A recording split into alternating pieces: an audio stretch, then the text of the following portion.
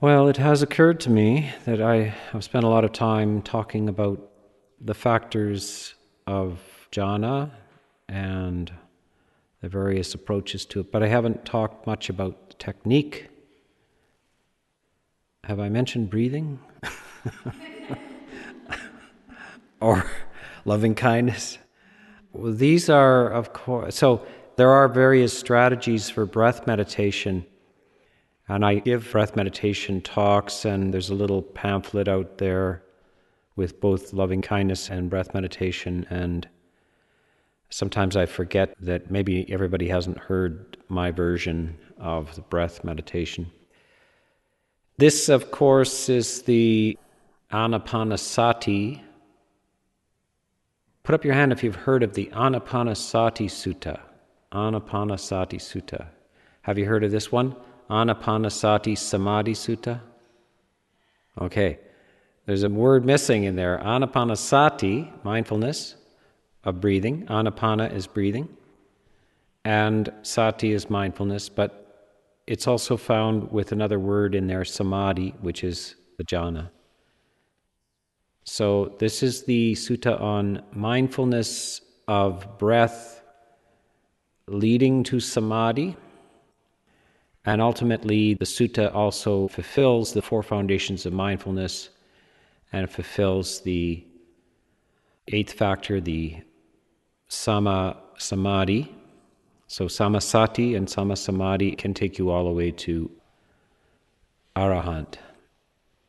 And that's one of the most complete sort of structures of the sutta. And if you look at some analysis of this sutta, you'll see that some of the four tetrads are applying to the preliminary of getting your mindfulness together, the first one, and then it goes on to samadhi, and then eventually to insight, reflections on impermanence, anicca, dukkha, anatta. And so the thing is very complete, but it involves the breath. So all the way through is a little reminder, breathing in, I do such and such. Breathing out, I do such and such. So part of this is getting mindfulness established with the experience of the breath, and then the suggestion, the induction of some of the emotional qualities of the jhanas. So we talk about piti and pamojja and saturation, sukha. All of these things come up in the Anapanasati. But you have to, there's some discussion about how to do it, and some of the commentaries have some questions about it. Because if you just look at the sutta, it's a little bit, the Buddha probably thought it was adequate, but humans, they can turn the simplest things into complex things. He has a phrase in there, being mindful, parimukkhang, upadavetva, establishing, parimukkhang, around the entrance. Mukkhang is also the literal word for a doorway, an entrance, and your mouth. And it's not that far off of the English shut your trap, like stuff like that. The mouth is the entrance to the body. The mouth and the nose are entrances. This is a very important point.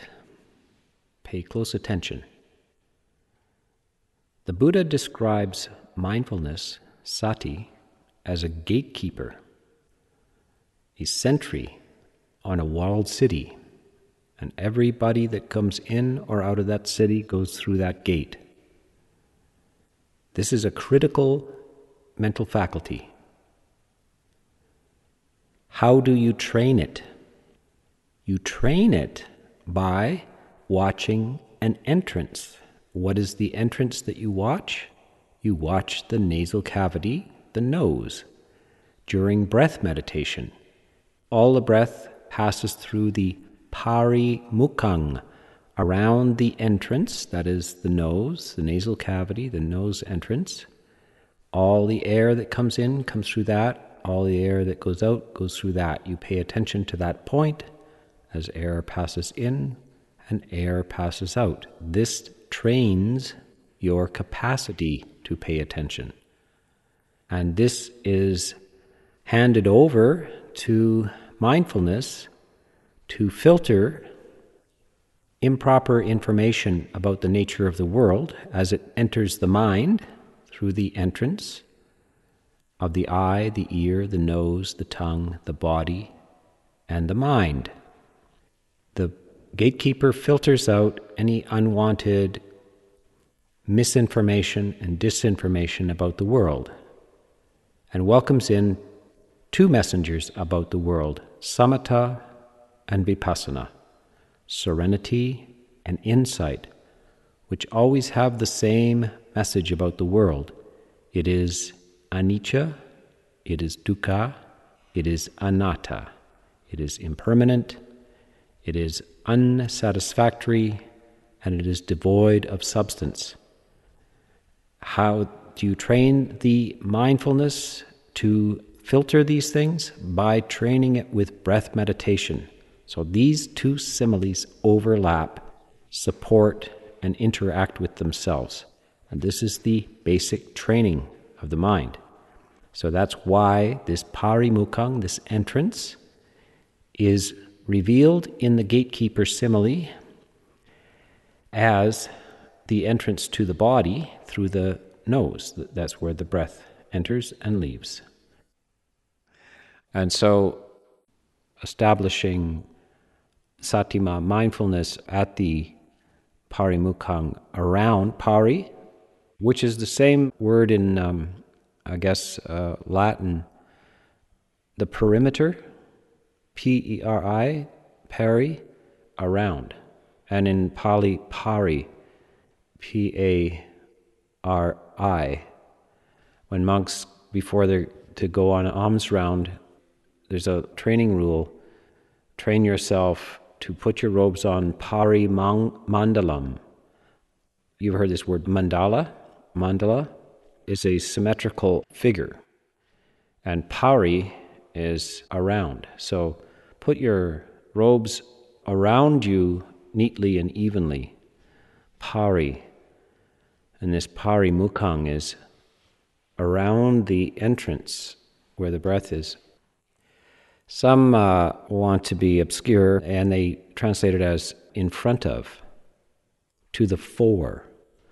Establishing your mindfulness with the breath instead of parimukkhang around the entrance, to the fore or to the front. It's kind of interpreting the thing as the face or in front of you or as the main thing. So this is where we, to the fore, about the breath, because obviously you have to pay. Why does he keep repeating knowing a long breath, knowing a short breath? Knowing these things, being aware of that, means that you have to be aware of the contact of breath, of the air with you. So one way or the other, you have to have full attention on the experience of the contact of air with your body. And it just makes sense that it's somewhere where it enters your body would be the place, which is the nose or the mouth. And it's almost always given as the nose. Sometimes in the commentaries it's given as the upper lip. The exhalation can be felt on the upper lip, but then not everybody can feel it. And not everybody can feel it in their nose either. Some people have no sensitivity in their nose. Some people can't breathe through their nose. They're called mouth breathers. Now, if you've been a boxer or something like that, you might be a mouth breather. If you got a cold or something like that, you might be a mouth breather. I don't think it matters. It's just a matter of the feeling of air, a portable object of meditation. The breath goes with you everywhere. And there's the kind of Vipassana school famously established with Mahasi Sayadaw sort of techniques of watching the rise and fall of the abdomen. And that is very different than the whole commentarial tradition, which has nothing to do with the movement of the abdomen. And in fact, there's warnings in the commentaries. So the thing is, if somebody who's trying to do this, a young monk, comes to the teacher and says, well, where do I pay attention? Where do I keep my attention for this breath? And then they say, well, don't follow the breath into the body and then back out of the body. That is not what is meant. Because if you follow and move your mind inside your body, so the breath starts here, goes down to here, and ends in the rise of the abdomen and then back up, you're moving your mind around, and that's contrary to what the samadhi element is, to use the object to steady your mind. Now, this technique of rise and fall of the abdomen is actually designed specifically so you are not going into samadhi. You're not going into it. It's a moving object. I was very curious, but I had to read all these different texts and explanations back and forth. There's the Satipatthana Wars, this. There is a book I found it in the Wat Nana Chat library called the Satipatthana Wars. There's schools around this. Anyway, this rise and fall is very deliberately a strategy. You won't find any description of that at all in the suttas or in the commentaries until the time of, say, Mahasi, this idea of rise and fall, because it is deliberately to become aware of change, constant change, rather than the point of the samadhi is not to be aware of constant change. It is to allow the mind to come to stillness. And it is to stay on one point. Now, there's a couple of similes given by the Buddha as well. Now, this is from the suttas. And it seems to me to make it perfectly clear where your attention is to be and in relationship to the breath. And the sutta, the simile is, as a turner or his apprentice knows when making a long stroke, he knows, is aware he's making a long stroke. When he makes a short stroke, he is aware making a short stroke. And this makes no sense if you don't know what a turner is, and who is this apprentice anyway? So I mentioned this simile of when the Buddha wants to say either an experienced meditator or one who is learning it. Both an experienced person and a person who's learning it does this the same way. So that's what is meant when, as a turner or his apprentice, you apply it to if you're learning this or whether you've done it a long time. You still use the same technique. So it took me a while to understand. I imagined a turner, and by the way, a turner is some sort of 19th century translation of what is really meant is to do with spindling. This is a woodworking technique. When I read this, I kind of had the impression that I imagined it was a pottery maker, on a turning pottery or something like that, turning it on a wheel or something. But really, it's a lathe worker. So, now I don't know, everybody may not be familiar with lathes. I learned this in grade 8. We had to go into shop and make a candlestick holder. I think my father still has my candlestick holder out of wood. And you put a block of wood with a pin on each side, and it's square, like the legs of that table over there, or the legs of your chair, they're square. But then, how did they make this? This is made by a turner. And by the way, this is made in India.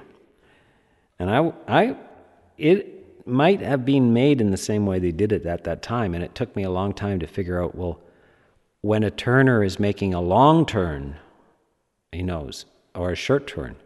Well, it took me the longest time to figure this out. I finally figured out it was a lathe maker.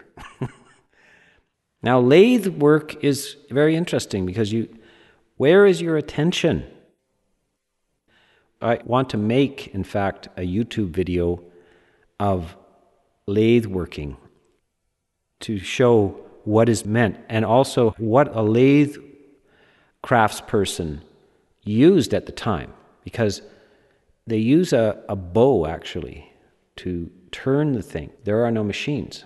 So in our day and age, the lathe is actually a machine, and all you have to do is hold the chisel. You just hold it steady like that, and chisel cuts in, and as it spins, you can move it along and make patterns and make it narrower in some parts and all kinds of things. But you don't have to pay attention to the circling. You're not the one who generates the circle. Finally, I was in Sri Lanka, and before I came back, I wanted to get a little table with what's called a moonstone on it, and we went into a furniture shop. And by the way, that's the table downstairs where I have tea. I set my tea things on it. Look at it. It's a carved table. We went into a little woodworking shop, and they were sitting on the floor with this apparatus just like the time of the Buddha. And it was a bow with a string on it, just like a bow and arrow, the bow. And the end of the lathe the little string was hooked around the lathe. And when you moved this with your right hand, it spun the lathe. Now, here you have now you understand, this is the breath. It's long, he's doing long, and sometimes he does short, a short turn. Sometimes he does a long turn, because it spins many times on a single pull or push. It spins in one direction or the other. But where does he keep his attention? Does he watch his hand over here? No. He keeps his attention on his chisel, which is in the other hand. And by the way, it's not only his other hand, but it's between his toes.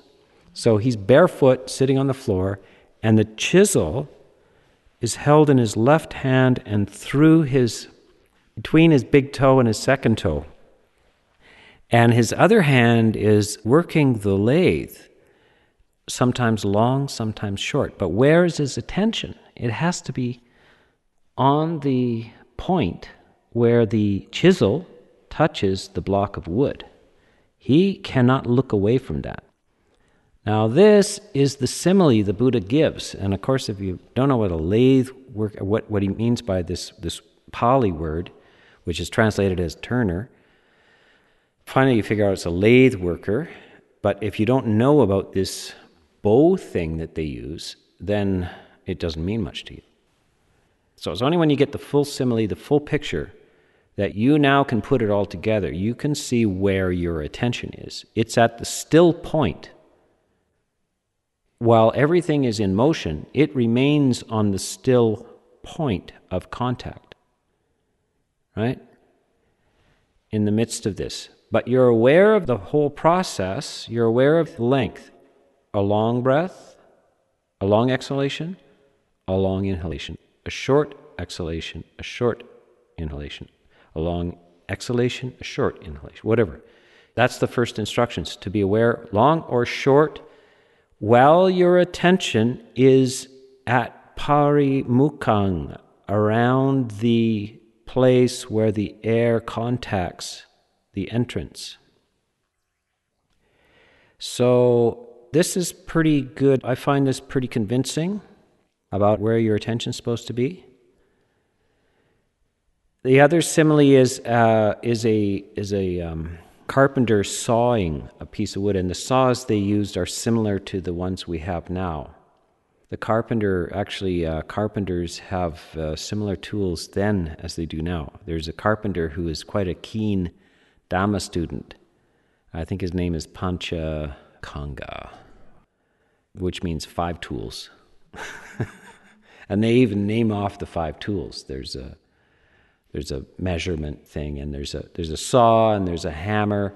And one of the things that blew me away was that they had an ink line, which is equivalent to a chalk line. We use the chalk line all the time, and this is how you get a long line. You hook one end of the chalk line on, and you hold it there, and then you snap it, and it makes an instant line across a large surface. To this day, they're using the chalk line. They use kind of a die or something in the line in the 5th century BC. The same tools, the saw, the hammer, chisel, etc. So he gives an example of the carpenter sawing as well. Now, you should all try sawing, because this is the breath here. But where does the carpenter keep his attention? He doesn't watch his hand go up and down like that. Sometimes you will get people who have never sawed anything, and no, don't look at the handle. Look at the place where the teeth cross the point of wood. Your eye is just on that. And sometimes you'll do a short, especially when you're just starting to make the cut. Anybody that does this in a practical, now we have electric tools, so the art is being lost of the handsaw, but I've done enough of this stuff. So when you first start, it's actually very short strokes in order to get the cut started. And then as it started, then longer strokes. And you're really controlling the length of the stroke, but your attention is not on that. It's on the single point where it meets the wood. So in both similes, you can see what is meant. The mind stays still. It doesn't pay attention to the motion thing. It pays attention. It keeps its eye on where the contact is made. The words, there is a long breath and a short breath, does not mean you deliberately make a long breath or a short breath. There's no indication of control of the length of the breath. It just means that sometimes you take a long breath, sometimes you take a short breath. And he's just encouraging you to be aware of that. It's rounding up your mind. It's bringing it in off the range. And he's giving you a fairly easy thing to start with. All you got to know is, was that a long breath or a short breath? And you can drift a little bit in the midst of it and still know whether it was long or short. It's not 100% demand on your attention. It's about a 30% demand on your attention. Then, if you want to up your demand on your attention, you are to be fully cognizant of the contact where the air, wherever it enters, whether it's entering through the nose, through the mouth, somewhere inside your nasal cavity. You are to experience the entire body. Now here we go again. The entire, sometimes it's translated as your entire physical body, but the commentaries all give it as the entire duration of the breath. The body, meaning the breath body. And the Buddha specifically says in the suttas sometimes, there is a body within the body, and that is the breath body. So that's how they talked about it. It's like a body of literature, the body of poetry, the body of Shakespeare's work. We use it as well, body. Kaya is the body of the breath. There is a body in the body, and which I say is the breath body. This is the words of the Buddha, not commentary, the words of the Buddha in another sutta.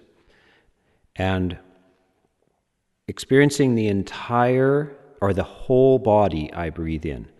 Experiencing the entire body I breathe out.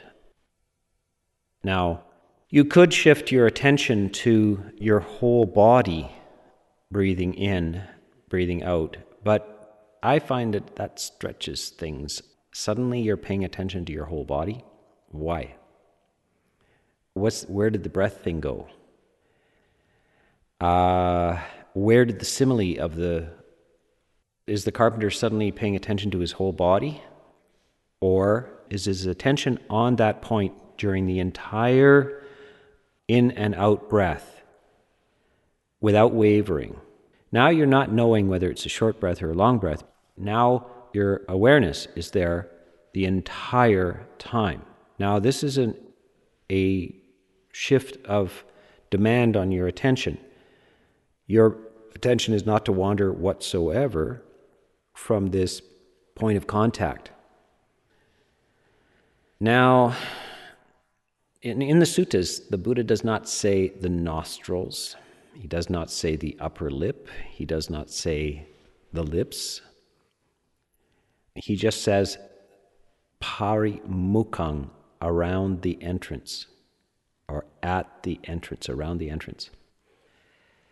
So the idea that it's simply the nostril, the edge of the nostrils or the upper lip or anything is purely commentary. There is no actually, you don't see this in the suttas at all.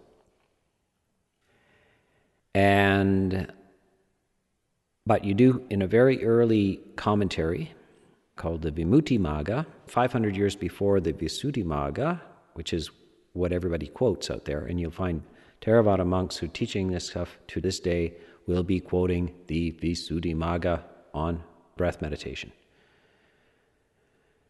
But where does the Visuddhimagga commentary come from? It's modeled on a previous commentary 500 years earlier called the Vimuttimagga, the path of freedom. The Visuddhi means the path of purification, and the earlier one is the path of freedom, Vimutti.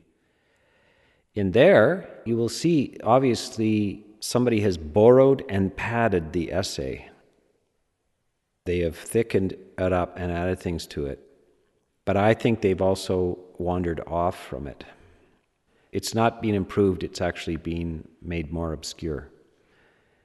In the Vimuttimagga, you see this very clear experience that one breathes in, experiencing the cool inhalation, etc., and that the success in this is that the inside the nose, you experience this inside the nose, and as soon as you get this airy sensation, now, which is translated as nimitta, the mind has picked up the characteristic as translated from an initial physical sensation, and now it has become a mental impression. So the nimitta in this case is that the mind has formed an after effect of it, an afterglow of it's a mind-made impression of what is at first a physical experience. And you might find this with sawing, that if you do it an hour or something like this, it turns into something else after a while. It's like it's the after impression of a kiss. You get a kiss on the cheek, and then that physical sensation, and then the mind picks up the sensation, and there's an after impression of it. If you do anything long enough, if you sit a long time, when you get up, you've got an impression of things.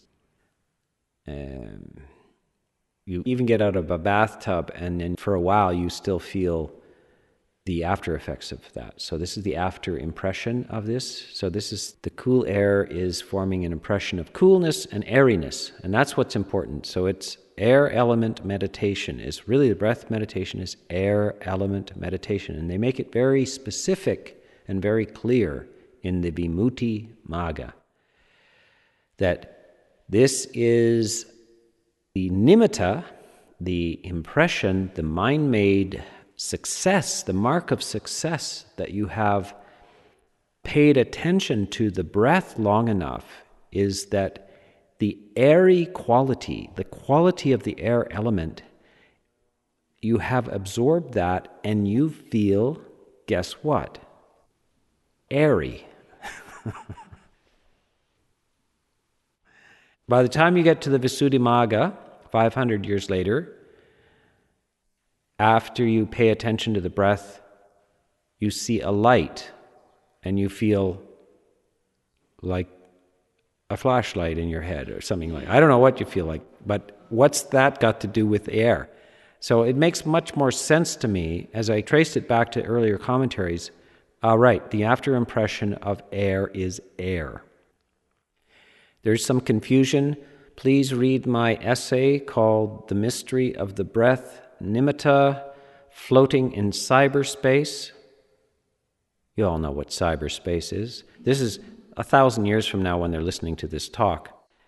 Somebody's going to have to figure out, what is cyberspace? Is that a truck or something like that? No, it's the after effect on your mind of something that is nowhere in space, but cyberspace, nimitta. What are we talking about here? Almost the same thing, actually. So anyway, up there is an essay on this, and I explain carefully how some warnings in the Vimuttimagga about distractions of the mind, things that will happen when you're trying to pay attention to the breath, twinklings, like the sand of gold, twinklings, big glowing lights, misty moon stuff will appear. Do not pay attention. That fulfills overturning, they say. That fulfills overturning. Later on, in the Visuddhimagga, that is understood to be the sign of success. Some sort of twinkling or something. But they can't really make sense of it because the vague explanations of like something misty and light and twinkling and this and that, it's a whole bunch of different things. It's very hard to understand. Well, what are you talking about? And then there is also the other sign that they say is a sign is the kind of a pressure on your nose, like a stick or something is being pressed against it. So they have a physical contact sign, and then this kind of mysterious flickering inner lights and so forth, which most of you see if you close your eyes, and that's a very common experience, there's all kinds of little light glows and stuff. Those are not to be paid attention to. You can see that the confusion has happened over 500 years. They have gotten more and more confused. And one of the things they say in there is that it's very, very, very hard to do this, to get dhyana on the breath meditation. It's really almost nobody does. And they now are preoccupied with colors called kasinas. And they say this is the thing to do, is watch the colors. It's very hard to even find a specific reference to color kasinas in the entire suttas. But the breath meditation is throughout the suttas. So 1,000 years later, things have changed. So if you go to 500 years later, you will see they're not preoccupied with the color kasinas. They're saying, here's the breath meditation, and it's fairly simple. Pick up the contact of air at the nose or in the nasal cavity, and then the sign, the perfection of this is that it will become that your whole head feels like it's full of air. So your head feels like it's cool and airy, and then little phrase, this is perfection. And then your whole body also can feel light, cool, and airy. The whole body can be pervaded by this, but all it really matters is that your head is pervaded by this air, this cool air. So now you understand what's going on. What's the purpose of this breath meditation? The primary purpose, to reduce excessive discursive activity, to stop thinking all the time. Notice there's nothing to think about. One of the things they say, why air meditation? Why the breath? It's because it has neither shape nor color. That's why. There's nothing to talk about. You can't see it. You can only feel it. Unlike the other topics, like fire kasinas, earth kasina, water kasina, the four color kasinas are all visual. This has no visual element to it, no proportions, etc. So it's very abstract right from the start. There's no size, shape, imperfections in it in that way. It's just something you feel, the air. This also is why I don't think light has very much to do with the nimitta of breath. Because if light is the nimitta, why don't you look at a light to get the nimitta?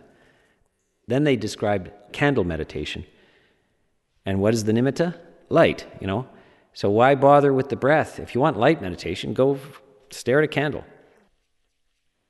So the breath is because it has no visual element to it. So lights, etc., are not the point. The point is actually a physical experience of cool light, not that kind of light, buoyancy, coolness, airiness, buoyancy. And guess what it is very close to is both piti, joy, and sukha, pleasure of the body. When you have concentration like that, samadhi, the problems of the body recede into the background and pleasure in the body becomes apparent. By the way, so here's how they separate, they're brilliant, absolutely brilliant, how they separate, what is the joy, what's the difference between joy, piti, and sukha? Joy of the mind, the emotion of joy, and the pleasure that sweeps through the body kind of as a result of the joy. Like, how do you distinguish between these two things? They're just brilliant, these guys. They say a man is walking in the desert, scorched by the sun, very, very thirsty. And he knows or he's heard there's an oasis. And this must be a fairly common experience for traders going in northern India, going into these areas. They must have had to cross deserts and oases. By the way, Buddhism went up into Afghanistan and Iraq and Iran, Persia, etc. So they were in desert areas. And the trade routes went into the desert areas as well. So they were familiar with this and the idea of oasis in the middle. So the man is just very dehydrated, and in the distance he sees a little island of trees, an oasis. And he thinks right away, there is probably water there. And right away he gets what? Anticipatory joy. I'm going to get something to drink. I'm going to be able to bathe. He's not in the oasis. He's not even confirmed that there is water there, but already he's anticipating it. His body is dehydrated, hot, dusty, uncomfortable, and yet he hasn't had any water, but his mind is already experiencing joy. As he walks in, he sees a man walking towards him, dripping water, who has obviously just come out of a good bath in a pond, a beautiful oasis pond. Then the man's piti increases, but he is still covered with dust and dehydrated. His body has not touched the water. So you now see piti is purely joy of the mind. The body has not entered. Now he goes into the pond and he drinks the water and he lays around in the water and bathes in the water and cools himself. And that's sukha. Once he actually enters the water, immerses his body, that's sukha.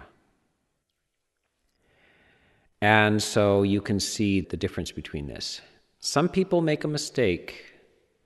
They do not quite get the simile, and so they describe piti as anticipatory joy, like you're anticipating jhana or something like that.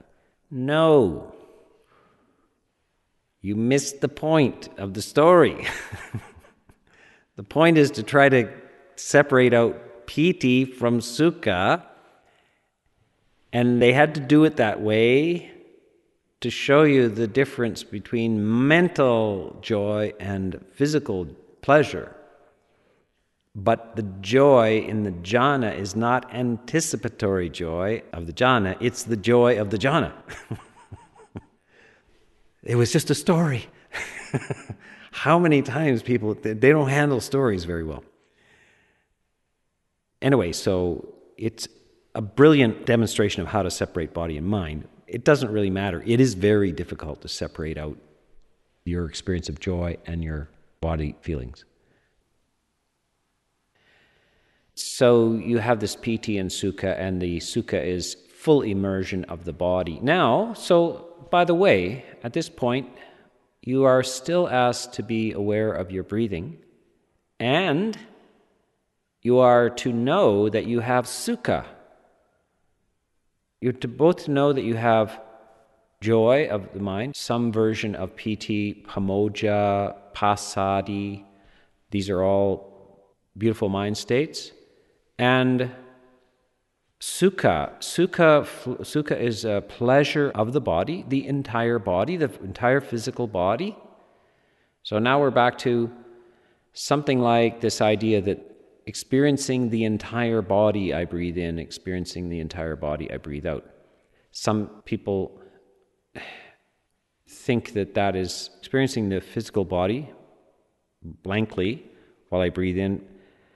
I just find it just goes off the simile. You stay with the experience of the contact of air, the experience of the whole body of air. But we're going to meet. These two schools are going to meet together when we suddenly become aware that our entire body is flooded with pleasure. But we're still keeping with the airy contact of the breath. You can call it the breath or you can call it the air. It doesn't matter. What's important is that it's air. You have used it as a suggestive means to accomplish something. You're not literalizing this experience. You're using it to get somewhere. You're going to get into this special state of light, buoyancy.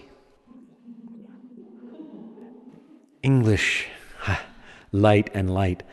Not that light, this light, the scale, the weight scale light. So this is all a trick. You're just tricking your mind.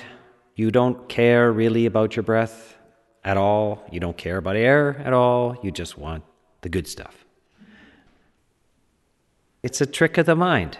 It's like piano teachers do this all the time. They're going to make you, now you're floating, C major. Now it changes to B minor. Oh, you're so sad, aren't you now? Oh, yes.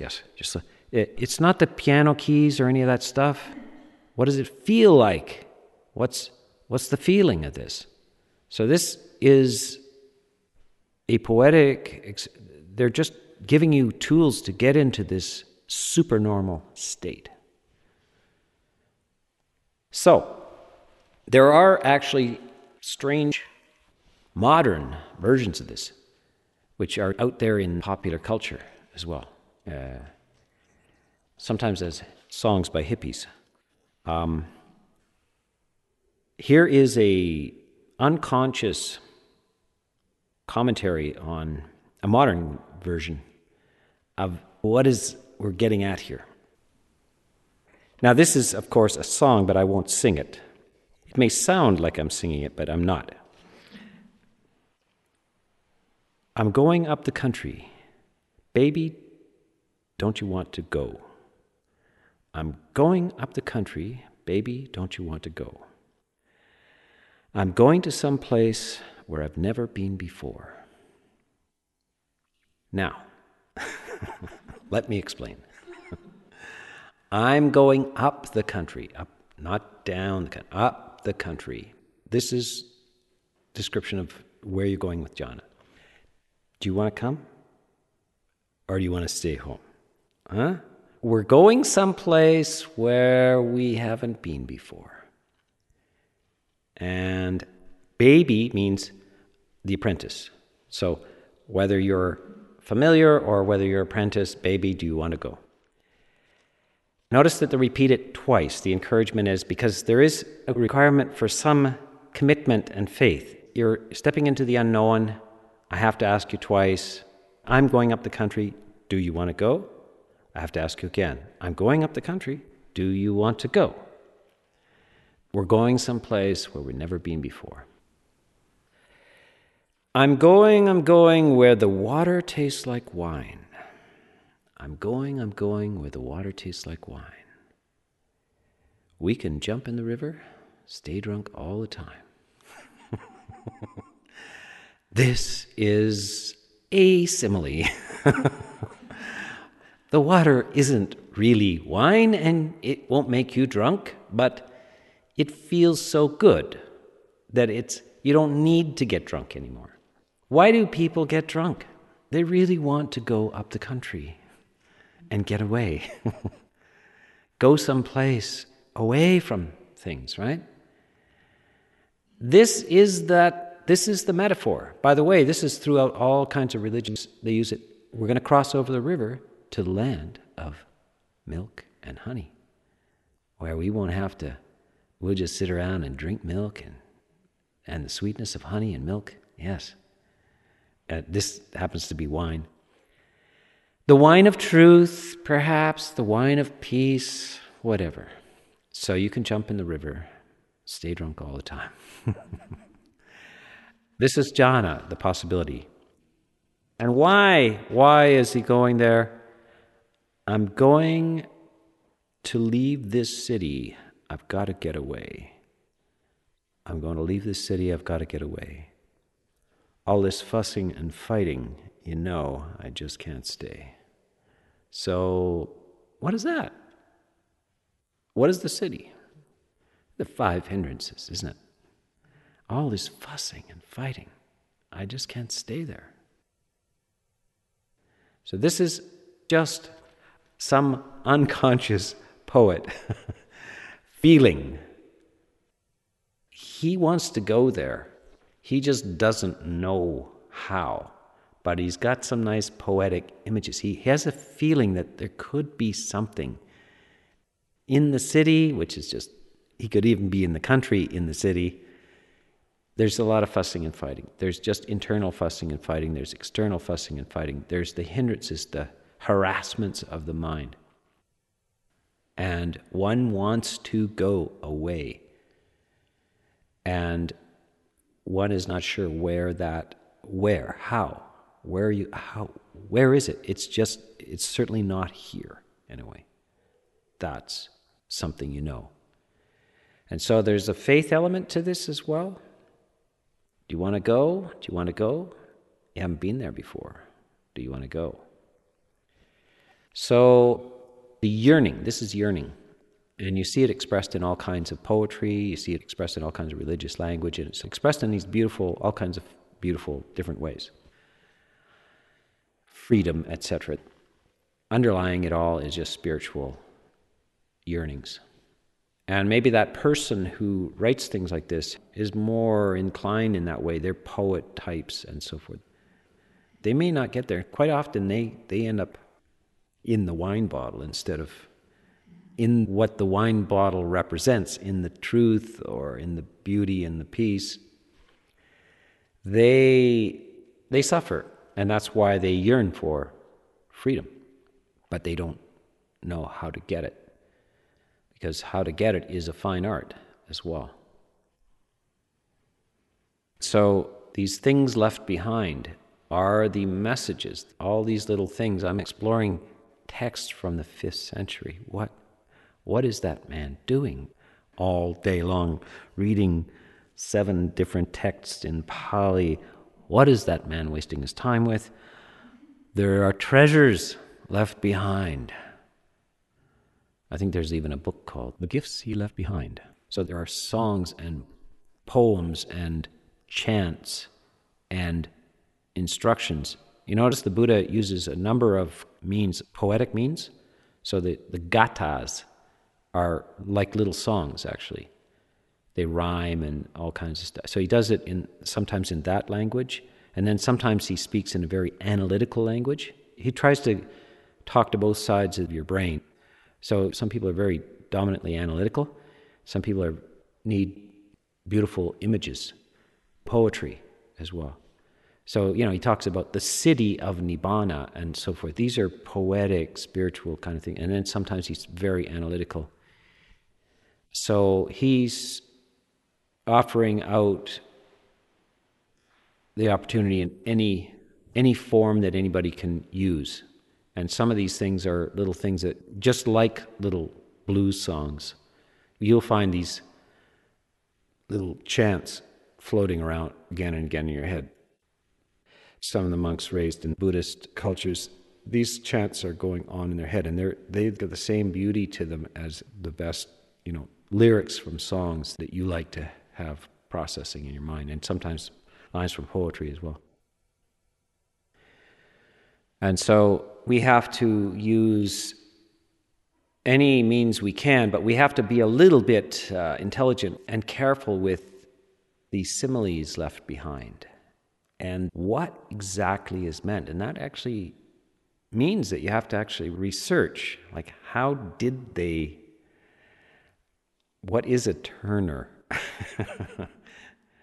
Also, they refer to spinning cotton, like the experience of breath coming in and out of the nose is like the feeling of spinning cotton.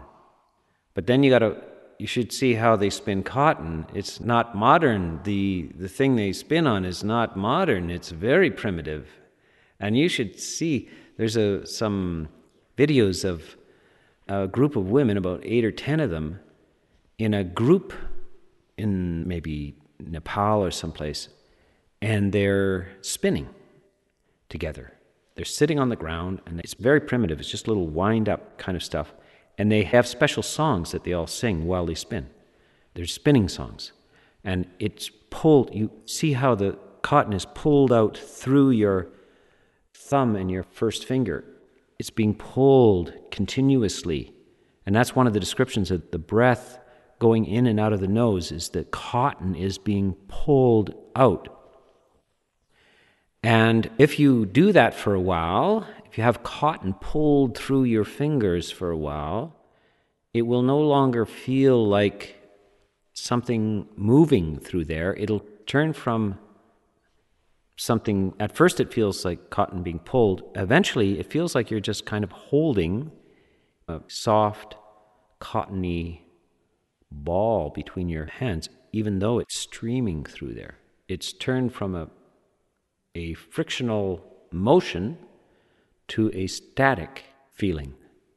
And this is purely what the mind does. And that is the image they use for the breath. The breath is softly, cool, being pulled through like cotton, spinning cotton. And you have to see that they hold it like this. It streams through from the thumb and the forefinger until it goes from a motion feeling to a static image. It transforms, and this is just a perceptual shift in the mind. The mind gets tired of registering motion, and it goes to static. And this is the transformation of the mind from paying attention to activity to it starts to become still. It goes from motion to stillness. And notice the process of the deepening of the jhanas is from the joy, more energized kind of thing.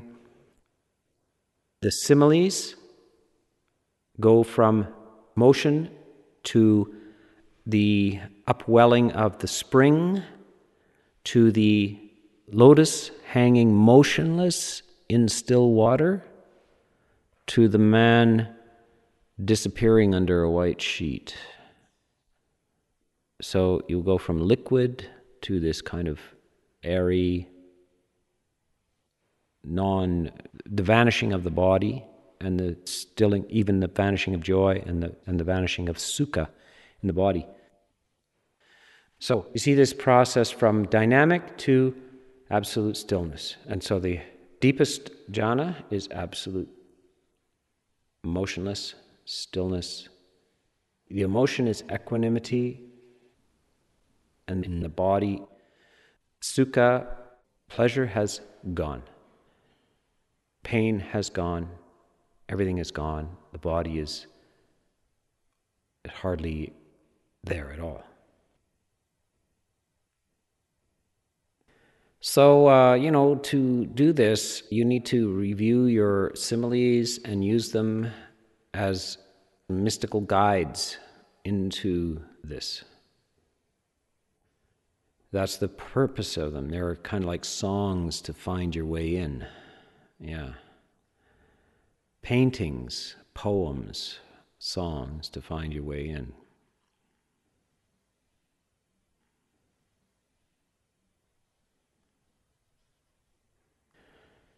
Okay, I apologize for going up the country. But I thought I would show you that it's out there in hidden forms. Now you are the cognoscenti, the illuminati. You hear about them. Now you know who they are. You. Yeah. Okay.